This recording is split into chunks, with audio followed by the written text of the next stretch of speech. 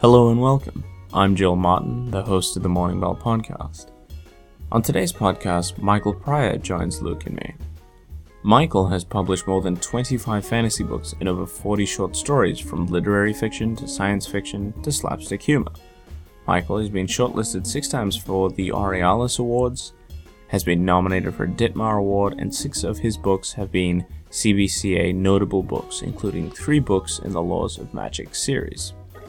On the podcast today, we chat about Hidden Figures, La La Land, and The Great Wall. For the topic, we chat about the idea behind serving your audience, working within a genre, while at the same time trying to play around with conventions within it.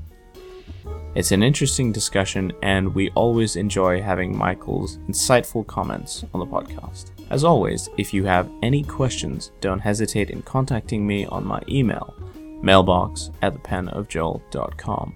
Next week, we won't be at the Brunswick Street Bookstore, but instead covering the Somerset Celebration of Literature Festival in the Gold Coast, Australia. We hope to see you there, and if we don't catch you there, you can always catch up on our episodes on the Morning Bell website. Thanks again, and we hope you enjoy the show. Hello and welcome to the Morning Bell podcast. Today we are at the Brunswick Street Bookstore, and Luke is back on the mic. Yes, indeed, he's filling in for Ian, who's got some work coming up for him on the mic in a few weeks. So Luke's here, soldiering away. How are you going, Luke? Still good. Still good? Yep. What have you been up to? How has your week been? Still recovering from the appendix surgery, but getting there. Doing fine. Did I mention last podcast that I was watching a lot of debates and things? No. Well, I am now, so there you go. Interesting. Lots of debates, which I never really got into debates when I was in school. I thought they were really boring. And even now I think debates are a bit overly structured. Mm-hmm. So I've been enjoying a mixture of like discussions and debates. But it's always a bit on the nose when the moderator's like, you're running out of time, you're running out of time, you're running out of time. Any particular speakers that have caught your attention that you might find interesting or compelling? Well, Sam Harris, for instance. Yeah. Richard Dawkins. Yep. Christopher Hitchens, by any chance? Christopher Hitchens, fantastic. Yep. William Lane Craig. Mm-hmm. Bunch of, I don't remember all of the names, obviously. There's a few good discussions by similar people as well. But yeah, they're very, very well. Obviously, I'm going to prove myself not in a second. Articulated. Worded. men of many words. There you go. That's perfect. This goes on the blooper reel of 2017. But it's absolutely inspiring how many words they know from that you can, like, even if you don't know what they mean exactly, you suddenly like, that's what it means. You pick it from the way they use it. In context, it's easy to pick up on, yeah. They're very well articulating. And they articulate well. I don't. Yeah. Well, it's curious because I think the interesting thing with a lot of these debaters is well, I'm sure there are professional debaters among them, but in many of these cases, these are people who feel incredibly strongly or are very well educated on a particular subject or topics, and then they, go forth and do good work, pretty much. It's interesting following a lot of debates. There was the National Secular Society in Britain. They have really interesting talks, and it's quite curious. It's odd you mentioned that because I was watching one last night, and it was on the ideas of religion and tolerance in society. It was a very well done debate. Which debaters were there? Or you don't remember? A couple. Ayaan Hirsi Ali. Might ring a bell. Majid Nawaz. He's a very good debater. Don't recall him. Yeah. Intelligent man, and Douglas Murray. I think he's a author and correspondent. And it was just an interesting debate and worth a watch. But yeah you're right. It's very entertaining, and you feel better at the end of it. Wow, world has very smart people in it for the most part. Then you look in the mirror and you're like, or maybe that's just me. But it's a mixture of that. For me, it's like it also makes me think, well, I could get there too. I don't. My brains aren't terrible. I'm sure if I put my mind to work and started, reading more and memorizing more, and every time I listen to people like Richard Dawkins, Neil Gaiman, all these like really like intelligent, widely read, widely written people. Yeah, it's just it pushes me to try as well. Isn't Neil Gaiman just a book of quotes, though? I believe he's a book of quotes incarnate that just walks around mic to mic and is just like, people make books on his speeches, It's just, I don't think he does it consciously. I just think he's a very articulate person. But man, I think he gets into people's minds even more deliberately. Well, he probably does that unconsciously, but in a more deliberate fashion than, say, someone like Terry Pratchett, his friend, right? Like Terry Pratchett, we can quote a few things, but we don't really remember the guts of a lot of his talks and speeches like we do with Neil Gaiman. It's like Make Good Art speech, for instance. That's gone all around the world, and artists talk about that. And yeah, I think there's a lot of factors to this. I think it comes from your voice, it comes from how you intone, it comes from the way you speak to people, how you can appeal to people's sensibilities. It's really interesting, but we could go on about this for all time. But instead, let's introduce our guest, Michael Pryor, returning guest, indeed. Thank you for coming on. Joel, Luke, good to be back. It is a pleasure to have you. How has your week been, Michael? What have you been up to? It's been a good week. Working hard. A couple of professional developments that I'm going to sort of live vague book and say I can't tell you much about them. But, they're exciting. It's an announcement of an announcement. And so watch this space and something will come of it. Fantastic. But just a couple of media-related things of my own that I mentioned to you earlier, Joel, that I went to that theatre last night and saw a very funny play, The Play That Goes Wrong. Not highbrow, but extremely funny. And I did see a movie with some genre relation, I suppose, for my sort of science fiction writing, and that was Hidden Figures, nominated for Academy Award. Excellent. Uplifting in the best possible way. A well-made movie, well-paced movie, excellent acting, and it focused particularly on that era of the space program that I'm a real fan of. It was my sort of movie in so many ways. Glad I saw it. It's a great human story, isn't it? Wonderful. And you see that a lot in like sports movies and things like that, where it has the same sort of build up. I've heard a lot of good things. That same sort of trajectory of the downtrodden, the underdog, and then there is a moment where they stand up. We're not going to take this anymore. Yeah. And that is just about every sports movie too. Yeah. The underdog, the unlikely and there's hero. A moment of crisis where they're going to stand up and they're going to achieve. And everyone loves it. Even people who don't like sports go watch those movies, and they're even though you know what's going on. You can't help but be swept away. And go, you go. Yeah, that's right. It was, and you felt like you were cheering something worthwhile too in this one, especially. And they did the classic afterward, the epilogue, where they showed the real people figures, and their photos matched to the actor, right? And the actual the facts of that person's career, and they just astonishing, the groundbreaking that they did in a very tough time. I love that kind of thing where they do with war movies, especially when they have the pictures of the people and how it followed and what they really did. Oh, it's incredibly effective. It's great. Yeah. Good movie, well worth seeing. Heartwarmer. Well, Michael has segued quite naturally into the media section, so let's go from there. I saw a film, and we'll go to Luke because I imagine he will be quite positive with a few, at least, hopefully, maybe, of his. Let's hope anyway, because we can sandwich this negativity. I went and watched the movie The Great Wall. Now, as most people probably know by this time on the podcast, we started the podcast and I was quite the negative on a couple movies, and people commented, Joel, do you like any movies that come out in the last 5 years? To which I usually answered, yes, I do, but I just never mention them.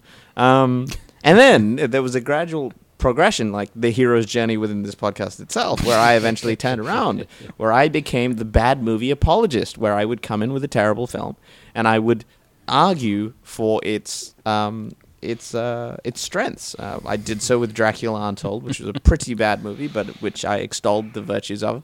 It had its moments. It had its moments. I thought it was a good movie, but and I'm doing it again. So here we are. We've come full circle. Is this going to be the Macbeth moment? Is this going to be where Joel says, no more bad movies. I'm going to only watch good films. Dun dun dun. Or is it going to be, and that the character doesn't change, and so he pays for his mistakes? Well, we'll see, because I went and watched The Great Wall, and by all accounts, I had a choice of what I wanted to see for the podcast this week, and one was Hidden Figures, and I'd heard very good things. Frankie, I think, was the other, and I had heard also very good things. And then I heard The Great Wall, which I had heard mostly bad things. So, surprise, surprise, I saw The Great Wall. Now, there's a couple caveats to this.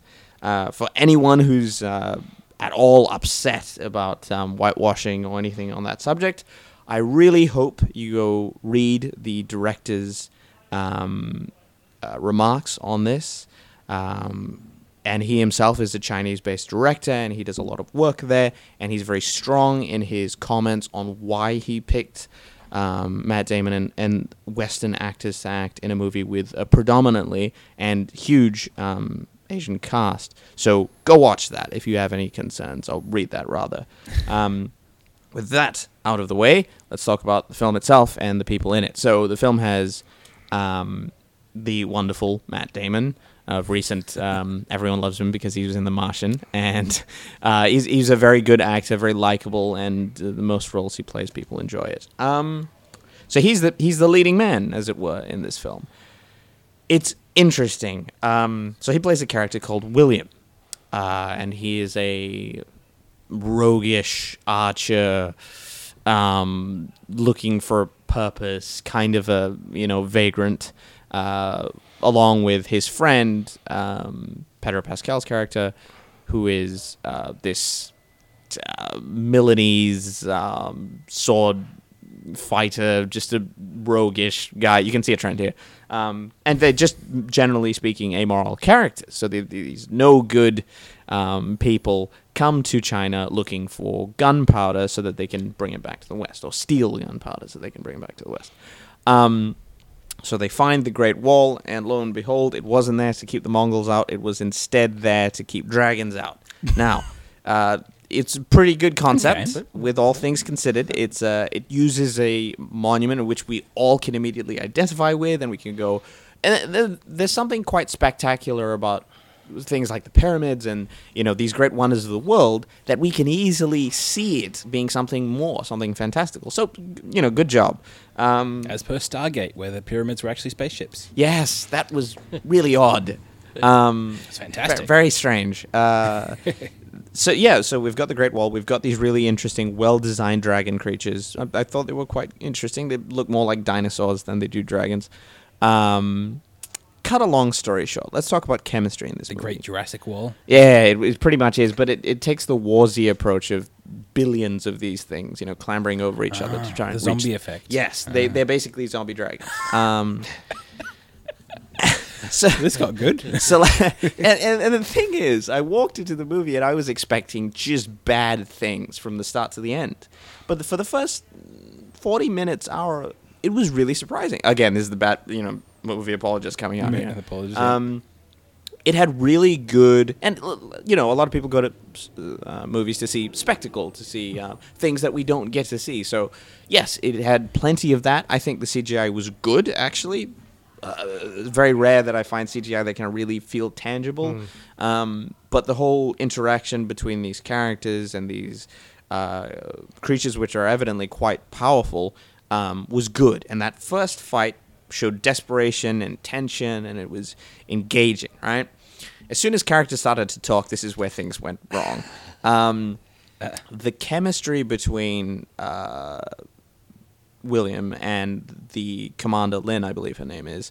The forced romance. The forced romance. Now, for anyone wondering, they didn't push it that hard, but what they did push was still quite uncomfortable because it was like watching two glaciers being attracted to each other, and it just there was nothing. It was very cold, and it was very sad because the interaction instead between Matt Damon and Pedro Pascal's character was good, vibrant, and it had a kind of charm to it because both of these characters, one, we immediately placed them at the start of the movie. We introduced some sort of shared common goal, right, and they're bound together, and they're both funny and humorous towards each other. But as soon as they interact with other characters, even Willem Dafoe, who is used to the worst effect in this movie, he's just a random, no good Westerner who comes to steal gunpowder as well, and he's just there. It's really strange to see Willem Dafoe, an actor who's, tremendous, being used as this odd side character. That's a waste, isn't it? A real waste. And it was there, obviously, to get the name and, bring in the people, which is awful. So instead, towards the end of the movie, and I'll cut this short because we really don't want to go on about this, but we get towards the end of the movie, and we have Pedro Pascal's character completely ignored. He doesn't show up for the entire third act of the movie. Off-screen in jail is pretty much how I describe it. It's tragic. They create this great chemistry between two really interesting characters, and they just dump him. They just put him in jail. Bizarre. It's bizarre. It's very strange. Obviously, he wins. And in case people are wondering that a white savior saved China, no, he didn't. It was the Commander Lin, who saves the Empire and saves him in the process, and they work together. And it's a really good, I guess, bit at the end of the movie. Few points to make. Again, CGI was very good. Chemistry was terrible for the most part between the main characters. There's a lot of odd moments in the movie where things are done for spectacle rather than purpose or internal consistency is an important thing. Yes, there are dragons, but we still need to be consistent within the economy of the world. We still need to be consistent as to what we establish at the start of the story. The narrative too. It's got to have its own Yeah, consistency to exactly. take you from beginning to end. Yeah, and there was this really odd moment where they introduced Commander Lin and her all-female private. Not private, it's still part of the army, but they're just the specialized Like a best bodyguard. troops. No, they're like the best shock troops of the army, right? And it's a really cool moment, and I must say one thing, it's the most colorful army I've ever seen in my life. They're bright blues, bright reds, bright yellows. It's different, It's nice to see something that isn't just brown, Green. brown and silver and metal and mesh. So yeah, that was good. But these bright blue shock troop vanguards stand on the edge of the wall near these trampoline-styled things, and they bungee jump off the wall and run down the wall, which just looks pretty good. And they have these two spears in their hands, and they use the spears to kill these dragon things. But let's think about So far, so good. So far, so good. Now, let me drop the problems here. It's an army of probably millions of dragons that are scaling a wall together. You have a limited number of troops, but instead you throw these troops down a wall in which 90% of them are killed. That's not good tactics. And somehow we're meant to go, wow, that was really good. When basically bodies come flying up off the wall and you're like, those are really good troops. And they only kill one. If they do get one, they only put a knife in one of them. It was that moment where I know it's... They tried to pull off the noble sacrifice. Yeah, and I know it seems like I'm nitpicking, but this took me out of the movie. I sat back in my chair and my little notebook in my hand, and I thought, why? It sounds like tossing the elves off the orcs. Yeah, with, it's the defense of... throw them next. Isengard, and you're literally chucking Legolas down a wall to get killed. Instead, this is the thing that really riles me up. The wall has... and I can't say this without laughing, but it has blades that come out of the wall. Mechanical blades that come out of the wall and murder thousands of these beasts, Why don't you do that? Yeah, I'd use that first. At the start. Yeah, But for dramatic tension, we're like, they can't show the black powder until the end, so then the Westerners know where the black powder is kept. Oh, yeah.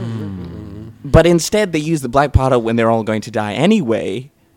And you think, what about all those lives? What about all those people that just bungee jumped to death? So, I don't know. I would urge you to go watch the movie simply to just make me feel better, to confirm my confirmation bias and tell me it's a bad movie. So, wrap all this up. Long story short, unfortunately, I really wanted to like it. I couldn't. I just couldn't. If you watch the first 40 to an hour of the movie, switch it off there, because that's a great finale. They win, they beat the wall, it's great, everyone has good chemistry. Excellent. Just switch it off. Right. But very, very sad, and opportunity lost, considering it was one of the biggest budget movies made in China, and just like massive amounts of money spent. They should have hired a writer. But that is the saddest thing, isn't it, with some movies? That some movies are just bad and could never be redeemed. But ones that have got good bits, you think, it could have been good. Exactly. The opportunity lost. The waste of it, yeah. A real big waste. You had A-list stars. Like, they weren't wanting for stars at all in that movie. And the Chinese actors are very well known within their own home base as well. So, it was success from the start if they could just pull it off. But unfortunate. Could have been. So now let's finish the positive sandwich off. Luke, give me what you got. Start with the negatives and we'll end with the positives. Negatives? Oh, gosh. If you have any. I'm not throwing in negatives this time. Oh, great. I only It's got even one better. film. So I went last night, actually, to the Moonlight Cinema with my wife to watch La La Land. Talk to me about And that La is La a Land. good film. I'm It's a so good happy. film. First of all, I don't know anything about Oscars, but my wife Wait, does. So. wait! You actually went and watched La La Land, or did Yes. you go watch Moonlight? No, Moonlight Cinema had La La Land. No, it's an Oscars joke. It's okay. Yes, The audience yes, is they laughing did that right too, now. and it was a very boring joke there too. It was worse for them because never mind. Yeah, that was pretty trash. But no, it was it's you get a lot of films where it says you can get your dreams and your girl, and or your boy, or whatever film it's focusing on. But this one was a bit more on the skeptical, critical side. Where it was like you can, if you want to. I wrote this down. If you want to follow your dreams, you have to want to follow your dreams through. And it actually took so it started off kind of with the lighter side of things, and then it got to a middle point where you would have thought most of the airy-fairy films would have said, that's it, that's the end, happy ending, blah blah blah. It said, by the way, ... and then kept going. And it was actually beautifully done. Most of the music was traditional jazz, with a few various other songs as well. It was a musical, which did throw me off at the start because I was like, hang on, what happened there? And then the title came up. Oh, it hasn't even started yet. And it was a whole song first. But so I didn't get the point of it at first. But then, after you delve through the first bit of musical, I don't know. I never watched High School Musicals. So apart from Disney cartoons, that's a bit of a weird thing for me. But even there was a weird sensation that I didn't think the dancers agreed with the lyrics of the songs. Interesting.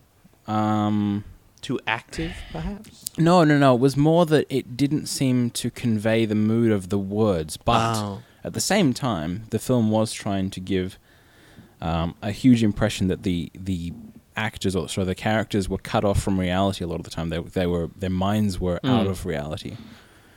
I don't know if you've seen this as well, Michael. Yeah, yes, I have. But that was at least the impression that it seemed to be. A lot of the male character who I don't remember his name. I should Ryan know all the Gosling? names. Yeah, I'm not talking about the actor. I'm talking about the character. I haven't seen them. But where he's constantly convinced that he's going to get somewhere, and he's living without any money, and he's not getting anywhere. He's not And he's playing music for a place that doesn't like his style, and is saying, look, just play this. He's like, well, there's no soul in that, and I can't play it properly. I can't give myself to it, so he can't live his dreams. But he still has it in his head that he's getting somewhere, and I thought that's quite a good retelling of the achieving your dreams story. I'm sure Michael has some better comments than me because I'm not as. I've only just seen it, so I'm still processing it. Yeah, But I saw it back in January, and it's had universal praise and the equal number of Academy Award nominations of all time. And I walked out of it and I thought, there's something wrong with me because I didn't like it. I didn't like it at all. And I looked on Facebook and on Twitter, and all of these intelligent people who I count as friends were saying how much they loved it, and I'm thinking, I am a mutant in some way. I found it tedious. It was about a third too long. Yep. It was drawn out. The music and the songs for a musical, they were really unmemorable. The music wasn't, but the songs were. You think the music was as well? It depends on the what is it? Oh, the hang on. It depends on the song, because there were a music couple of or good songs. the non-diegetic music. Okay. So there were songs, deliberate songs that were in the fantasy sequences, and then there was the music he was playing in the jazz club. The music he was playing in jazz club. That was good stuff. That was fine. Yeah. Not a problem. But the musical music, it sort of dancing, threw it out of it. They were not memorable in my mind. And what took me most, and it took me some time to think this one through, what I didn't like about it most was it didn't earn our engagement. It insisted on it. Yeah, okay, good. The main relationship couldn't warm to it all, but they kept saying how much in love they were. They kept insisting that they were romantic, but they didn't demonstrate the romance. You didn't see any romance. There was a little bit of gazing into each other's eyes, but not a lot of romantic moments as such, or these odd cutaways where they would be leaving each other, they'd be going somewhere else, and they'd be meeting up, and they'd be doing so. But there wasn't a lot of romantic moments as such. Yeah, the singing and the dancing was. If I could sing and dance that well, I'd be pretty happy. But for a musical, goodness me, they were wooden and thin, wooden dancing, thin singing, and I couldn't come at it at all. And I love a musical. So I knew what I was in for. I knew it was a musical, and I know how musicals work. There are fancy moments. You sort of come in and out of the real world. Yep. You have your moments where you're dancing and you're not being run over by traffic. I mean, that's fine. That's the way it works. Yeah. And what you say in songs is all good and it's all part. And it should match the music. And it should match the moment. But no, I just couldn't come at it at all in the end. My initial response was negative, and my considered response was more negative. But I'm in the absolute minority. People are in love with the movie. It's really curious, Michael, you mentioned that, because I don't think you're a mutant, weirdly enough. I think there was this article I read, and I would agree with it. I haven't seen the movie. But the article is talking about the idea that La La Land is very, very polarizing.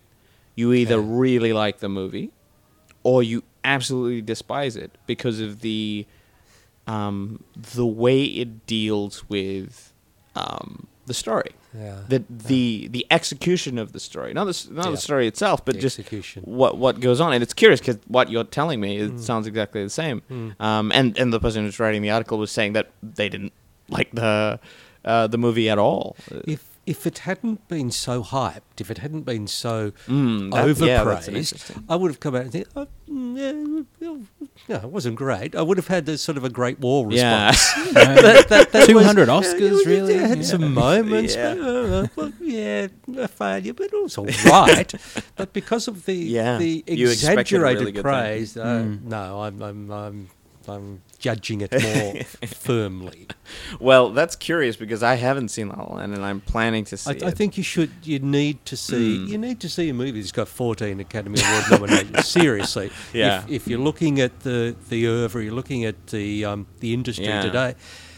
Yeah, you've got to have a look at it. Yeah, it's interesting because I've always I'm probably going to see it quite soon, and my initial reaction to things like this is as soon as it gets enough praise, it's immediately like, now why is that? Yeah. Does that mean I'm not going to get it in some way? And I immediately have like I might not like it. So therefore, I'm usually quite positively surprised by things. But yeah, we'll see. It's curious, but it's really good that we have a range of. I don't think the less of you, Luke, for liking it. No, see, the thing is... But you think when less I of first Michael saw for not liking it, right? No, it's actually... We're agreed? I had a lot more negative feelings about it as soon as I'd seen it, but my wife had rather higher opinions of it, so I kind of tried to balance it out. But it's good that you've pointed out, especially those aspects of it, because... I think probably the breaking moment, other than before the title came out, me thinking, hang on, what happened and why is it relevant? Yeah. Apart from that, I'm sure you remember the moment when they're in the car parking lot or on the hill, and they're doing this incredibly involved dance and saying, "Oh, the night's wasted." I'm like, hang on. Yeah, it was. There's no real dichotomy between. And that's another thing. It tried to have a foot in two camps often.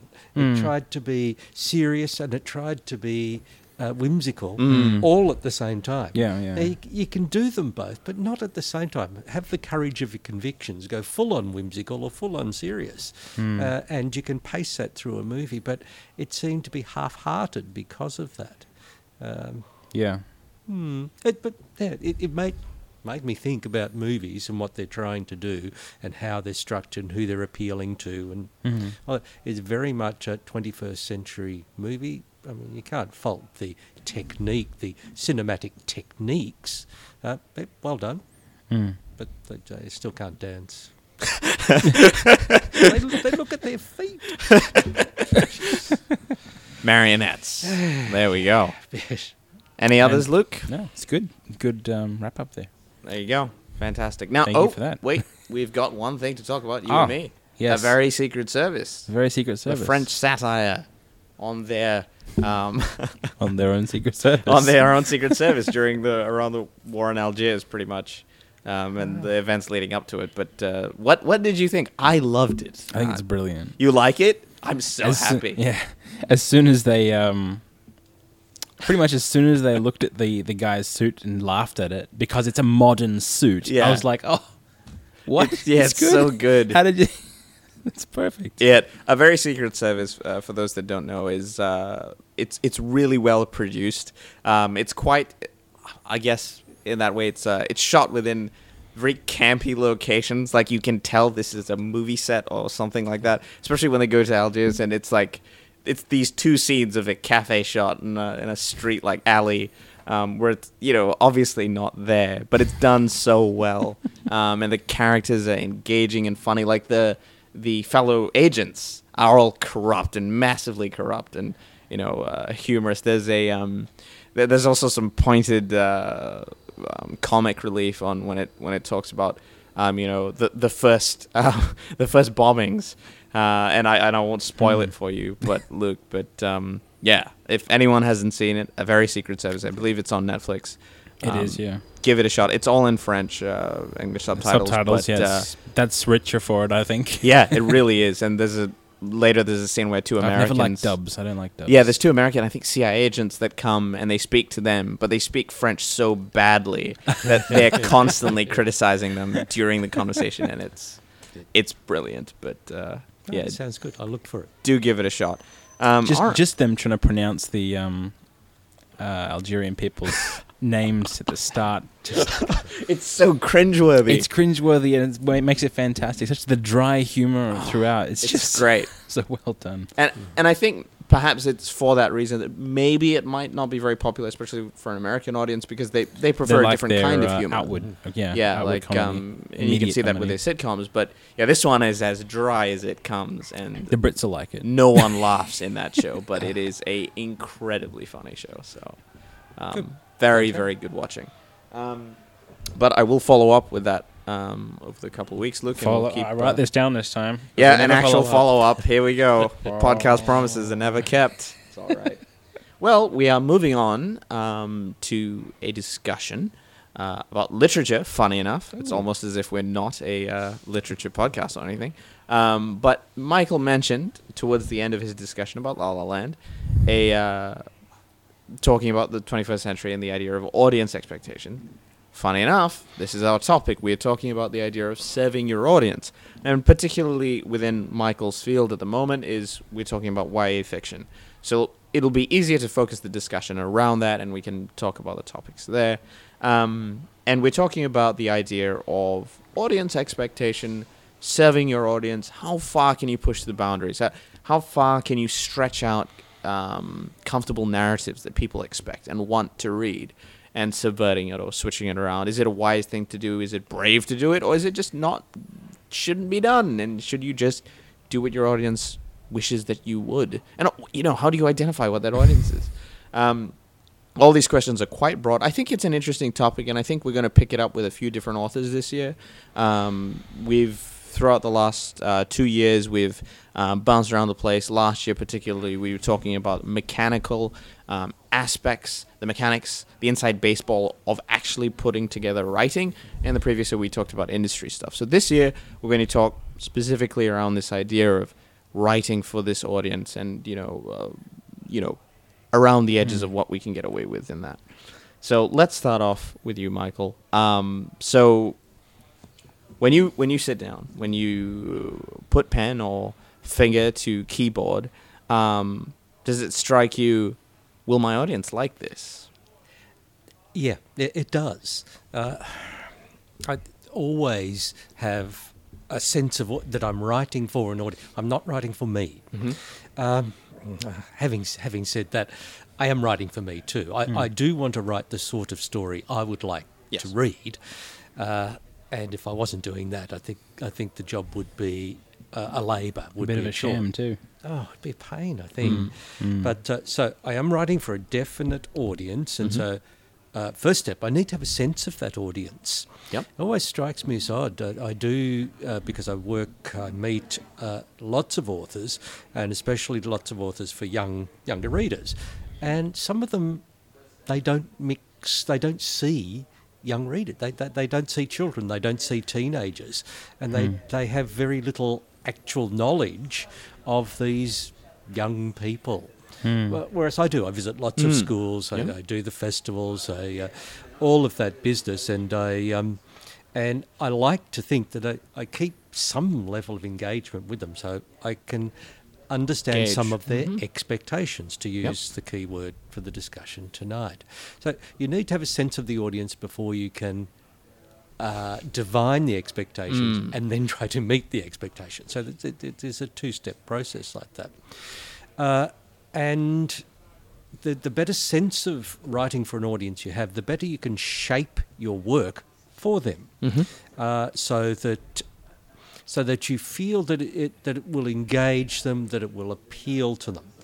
Now, that doesn't mean that you can't subvert expectations, that you can't turn expectations on their head, that you can't. I mean, we're always trying to. We don't want them to be comfortable. We don't want them to pick up the book and know exactly how it's going to pan out. I mean, that's just boring. So within this broad sense of expectation that they have, you try to trick them, you try to fool them, you try to lead them astray, you try to turn things upside down when they least expect it. to subvert their expectations and subvert the and play expectation. It is a way to keep. It's a way to keep the form fresh. It's a way to keep people reading, because if they do feel like they know what's going to happen, just the turning the pages will be tedious. The most common response I get for why kids like a book, or the sort of book they like, they want to know what's going to happen next. They want to keep reading because they want to find out what's going to happen to that character you've immersed them with. So then it comes down to the tricks of the trade to try to do all of that. When you talk about young adult as an area, it's so broad, though, that they pick up that book, and what are they going to get? Yeah, it could be almost anything. Then it starts to divide itself into the genre areas. Within the different genres. And so going off that, it was quite interesting. I remember listening to another podcast. Yes, I actually do listen to other podcasts. And they were talking about the idea that trailers, this is related somehow, but trailers have been changing over the years to meet what people actually want to see. So, for instance, if you go back and you watch, I don't know, the trailer for Scarface or The Godfather. To maximize the... if you look at those trailers, they tell you nothing in those trailers. The trailers are random shots in the film that clip together and no possible sense of the word. Every time they show you a cast member, they might show him like holding a gun or something. But that has got nothing to do with the movie. Today, we have a 3-act structure within a trailer. In many ways, we give them the story, and we prepare them for the movie. And it was curious because a lot of people, when surveyed, say, will you watch this movie? And they ask the question, does the main character die? And they actually would like an answer, because the idea is if he does, and we're talking specifically in this, and I don't want to make this too generalized, we're talking about an American audience for an adult movie, so, no ambiguity there.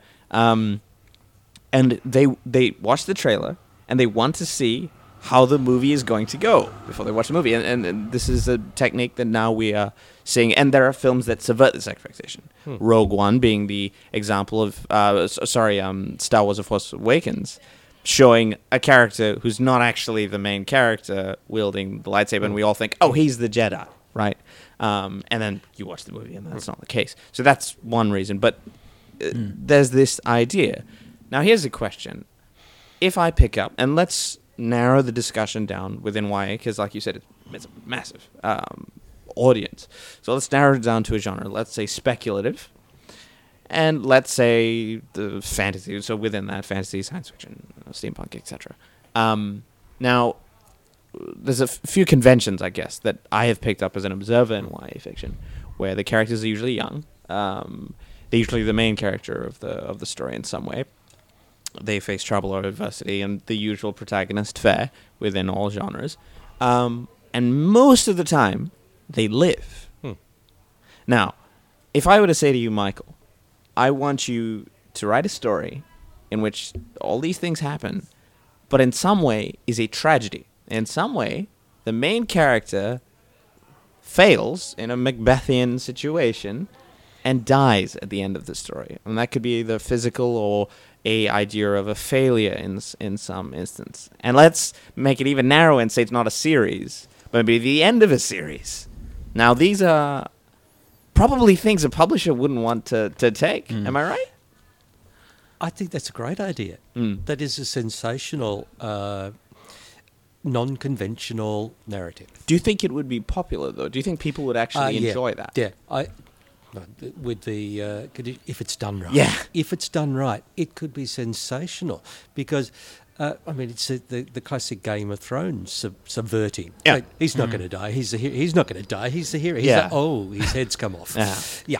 But to do that in young adult fiction, there are people sort of playing around with a few of those things. But a real classic tragedy arc, right through to the moment of realization, but downfall and death. No, that would be sensational and really worth doing. There are certainly downbeat young adult books, not so much in the speculative fiction, but in the Sure. area of the realistic Yes. contemporary Yep. fiction. Yep. There are a lot of the things, the spiralling down of life. Love and, lost and etc. Oh, dreadful things happening in all sorts of ways in urban family situation. So, in a way, it's sort of expected that they're going to end up poor. Yeah. But Yeah. within spec fic, you're right. Especially for teens, it's the idea. They're often Upbeat, power yeah. fantasies. Yeah. They come into their own and they Yeah. succeed, and at the end they're better Yeah. than they were at the start. But to turn it around and have somebody, look, perhaps on an upward trajectory, as a classic tragedy would be, but then the downfall due A to bit like some the internal flaw. Lemony Snicket's Unfortunate Events. Now Or you're every talking. book. Yeah, exactly. No, I think that sort of thing, we need more of that. There is a lot at the moment in young adult fantasy of romantic fantasy, where there'll be the young heroes, and they will achieve something, and they will come together in a romantic pairing towards the end. And it's a lot of wish fulfillment, and it's a lot of and everything is heightened. Acceptance and stuff. Yeah. Everyone's gorgeous. Yeah. Everyone's powerful. And Watch the 100. the bad guys are really bad and evil. Yes. And it's pretty black and white. It's a Yeah, black yeah, and white yeah. world. Yeah. Yeah. It's got its attractions, got its enjoyment. Of course. People lap it up, yeah. But for something a little bit more nuanced, there is room for it. And the publishers, they're more than happy to look at genre busting. They're more than happy to look at people who will push at the edges. Yeah. They'd love to have the blockbuster the same as the last blockbuster. Yep. But the next blockbuster may well be the one that Breaks the mold. subverts. Yeah. That does So things let's talk more What was about the that. John Marsden, The Day After Tomorrow series. That was a similar arc for young adults as well. Yep. Empowerment, coming of age. I mean, it's really And then important. like the actually severe deaths in a lot of the books, and that is the moment where all bets are off. yeah. Suddenly, anything can happen. Anything can happen. And that uncertainty is equally enthralling for a reader. Now, these Still a people page turner, yeah. who, at the back of my mind, they're going to be okay, Yeah, of because course. they always are. Yeah. Now, now I better keep reading to see. Just in case, yeah. It's curious. You mentioned publishers, and I want to touch on this point again. Within publishing, there's I think Dr. Ewan Mitchell, who was on the podcast, mentioned, and he tweeted about this, and he's talked about this many times, but he said that the publisher's paradox is the idea that they want something new, but they want a something they can look back on and say, well, that was successful, so then this can work. Yeah. Within this framework, which is a fairly understandable, though very hard to It's achieve. useful for them, but it also hampers them, yeah. Yeah. Within that framework, do you think that, yes, an author could do that, but say, for instance, an author that has very little ties to the industry, very little experience coming in with an agent or something, and then they're putting this risque book out there for an audience that is quite well established, quite well known what their expectations are, and putting this out there. Do you think it would work? Obviously, there's a lot of, is the book, is there grammar in the book? There's actually a great example I can come up with, if you don't mind me butting in. Sure. It was actually one of Neil Gaiman's books, Coraline. Yeah. When he took it to his publisher, she was like, there's no way we're publishing this. This is not something for kids. Kids will not like this. And he said, give it to your, I think it was daughter. And her daughter loved it. And they published it, and it was a huge success. Well, my counter to that but the is- editors and the publishers like, we're not going to take this. My counter to that is he's Neil Gaiman, though. Yes. Well, this is true, but again, it's still a situation where Yeah, of course. they weren't going to publish it, even though he was Neil Gaiman. Yeah. And he said, look, give it to the kids, see what they think. Publishers love a guaranteed bestseller. Why wouldn't they? Yeah. Where do you get a guarantee from? And the nearest thing that they can get is a big name that's already published, or a book that's similar to that last really big seller. So it does tend to encourage safe decisions, safe purchases for them, but safety isn't always the way to go. I mean, You've got a risk reward. the audience does get tired of things. Yeah. And just speaking from about writers, that I always counsel people, avoid trend spotting, because by the time you spot the trend and you write your book and it's moved on. The trend's gone. It's moved on. So if you spot a trend, you say to yourself, you're much better off inventing a time machine and going back about 3 years writing the book. Yeah. That's much easier. There you go. A book about a writer going back in time to write the best book. But I will say, I've actually done a little bit of slush pile reading for an agent over the last 6 months or so, just as a favour. And what jumps out, most of these books, of these manuscripts, of these stories coming, you read them, and within a couple of pages, and I know this is, you should read the entire thing. Within a couple of pages, you get a feel, this has got something. Yep. And most often it's got the basics of your prose is right, everything's full stops are up, and so you're not going every second sentence. Yeah. But you get past Even that. in the slush pile. But you get past that, and what does make a book, give it that X factor is voice. It sounds good. There's a character talking to you off there's a location jumping off the page at you. And the characters. So the voice and the characters. So the characters are interesting. They're nuanced. They're layered. They're quirky. And the voice of the prose off the page. And so if somebody I would imagine, somebody presenting really offbeat, subverting, defying all the paradigms and the rules of successful young adult speculative fiction publishing of the moment. Someone comes in with this one that's just, it's got vigor, it's got energy, voice is off the page, and we've got this the main character is this dreadful teenager who's really ambitious and will stab everybody in the back to get her way and climb to the top, but has a dreadful past and likes her kittens. There's the nuance. And if it's working, it's working. They will look at it very from unknown people. It's interesting you mentioned trend setting. And I can see you want to come in here, but 1 second. And there's this. I remember watching this article on TV, and they were talking about a organization in Germany. Now I cannot tell you the name of it, and I promise you it's real. I believe it's this. They work on statistics. They work on trends and within publishing, and they publish a trend page of some kind where it talks about what's been published in what kind of setting and genre. And for the most part, they also predict, which is with the little iffy bit here, they predict what will be the next big trend. And it's curious because I remember the vampire trend where a lot of writers went on that bandwagon, and some of them were quite successful with it. Others not so much, and their careers sort of fishtailed into nothingness at the moment, which is unfortunate for them, but I'm sure they'll rebound with something else. The interesting thing is they said that after the vampire trend, because people's minds were occupied with the supernatural, they would be more engaged to go to angels and demons fiction. And that even though it hit the shelves, I haven't heard a single book that was incredibly popular in that trend. So there you go with that. It's very hard to call things, and it may be that a lot of people read various things, but not one of them became the next Twilight in that regard. It's a tough industry like that, and these people in well-paid jobs lie awake at night considering these questions of how to get there.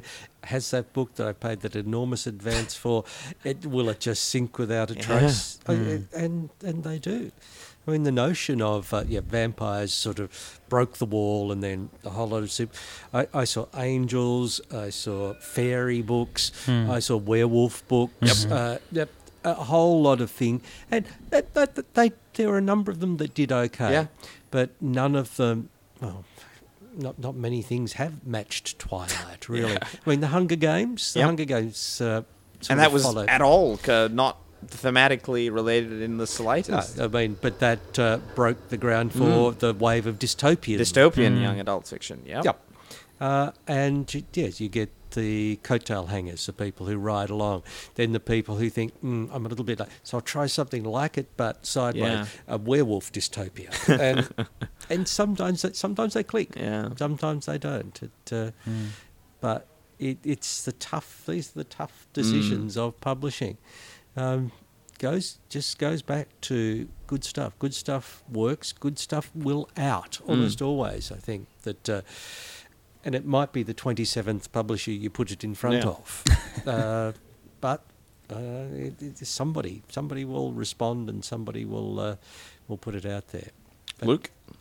I know I'm flying off the topic here, but when you were doing that slush pile reading, were there any... Well, I mean, you were saying there's some books that popped out at you, but were there any that popped out at you that you then handed to the agent and they said, oh, wow, that is really good? Or was it kind of like that's all right?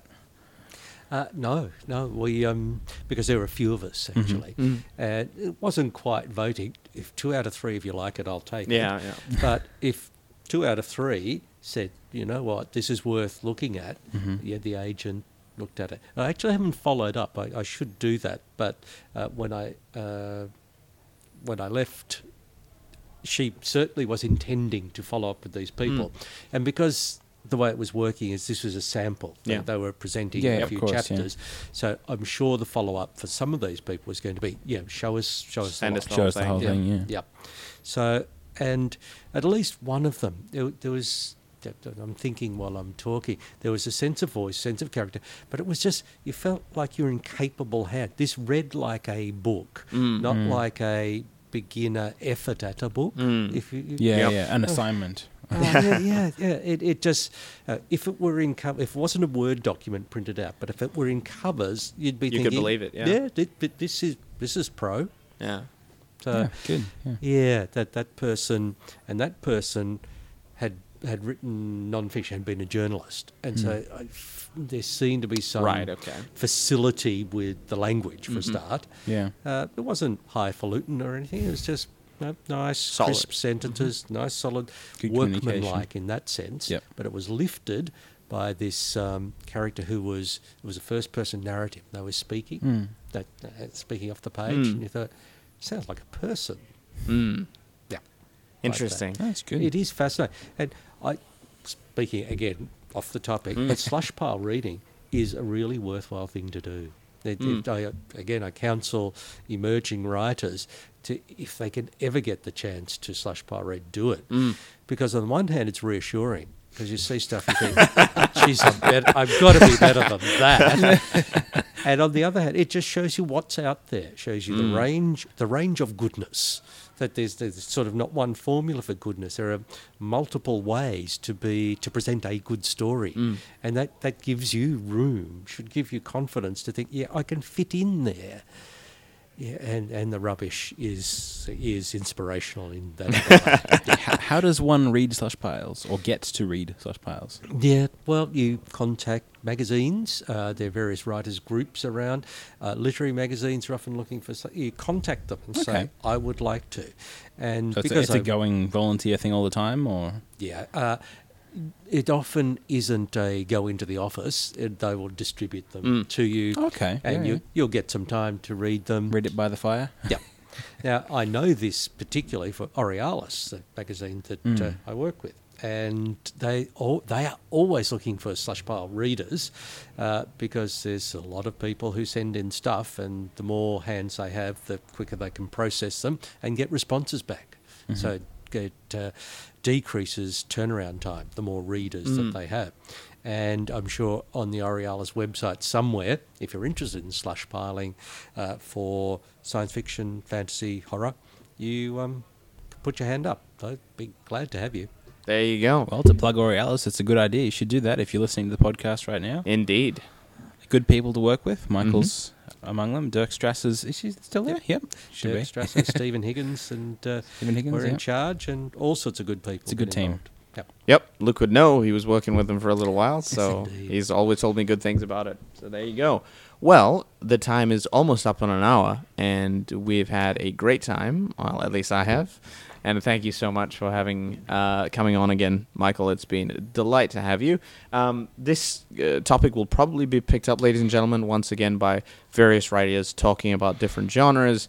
And then we can go off there. Send us your questions if you have anything you want to ask. We can definitely follow up on that at a later time. Michael, won't you tell us what you've got coming up for the year, if you have any anything you'd like to spruce? Sure. This is the time. 2017, looking ahead for 2017.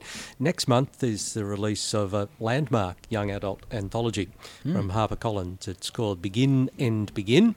It's got 8 or 9 excellent young adult writers, of whom I'm really honoured to be part of. And that will be making a splash. It's had quite a build-up already, and so that will be coming out next month. Begin and Begin. And it's a lot of fun.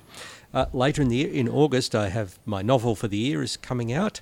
It's coming out from Allen and Unwin. It is called Gap Year in Ghost Town. It is a contemporary urban ghost story, which is, it's funny. It's funny, it's scary, it's got everything. And in fact, some ways I like to think of it, it's a book that everyone should read and buy for their friends. For your friends, family. Don't want to build it up too much. Of course. But it's a lot of fun. It was a classic case of, that's the sort of book I'd like to read. And so I was having a lot of fun there. Fantastic. Great. Luke, where can we find you? You can still find me at The Soul Shard on Twitter or at thesoulshard.com. Fantastic. For any updates. Beautiful. And puns. And puns. That's right. Or references anyway. I'm not as big on the puns at the moment. Yeah, you've decreased on the puns, which is a thumbs up from me. Fantastic. Michael, your Twitter and website, by any chance? Yep, just look for Michael Pryor on Facebook. On Twitter, it's Michael J. Pryor. There's another Michael Pryor. And on Instagram, I am Michael Pryor, author. So just have a look around. And my website, you can find me via Google, but it's www.michaelpryor.com.au. And to the other Michael Pryor, obviously not as charming or interesting, obviously. Obviously. Well, The Morning Bell, you can find it at themorningbell.com.au. We have officially taken over the site pretty much, and you can find us on the front page there. There was a slight problem with the archive over the last week and a bit, which is why the episode with Elizabeth Flux was delayed, but it's up now, so you can have a look at that. And hopefully there won't be any interruptions, but the internet and technology is a fickle thing, and we can't control that always. Well, the next podcast will not be in the Brunswick Street Bookstore. It will be on the Gold Coast on the 15th of March at the Somerset Celebration of Literature. You're welcome to join in. That's right. We're there to cover the festival, to talk to numerous guests in the similar field as Michael Pryor, working in YA fiction, various forms within various genres in there. We have some great guests lined up that have already confirmed. I don't want to preempt too much, as times are a thing that we need to work out. But there's a few returning guests as well that you've heard on the mic before. So we look forward to having you there. It should be a fantastic time, I think. Ian will be joining me. Luke won't be this time, but we hope to get him on some festival tours in the future. So there we go. You'll hear us then. Thank you very much for listening, ladies and gentlemen. We hope you have a good one, and we'll see you on the next podcast.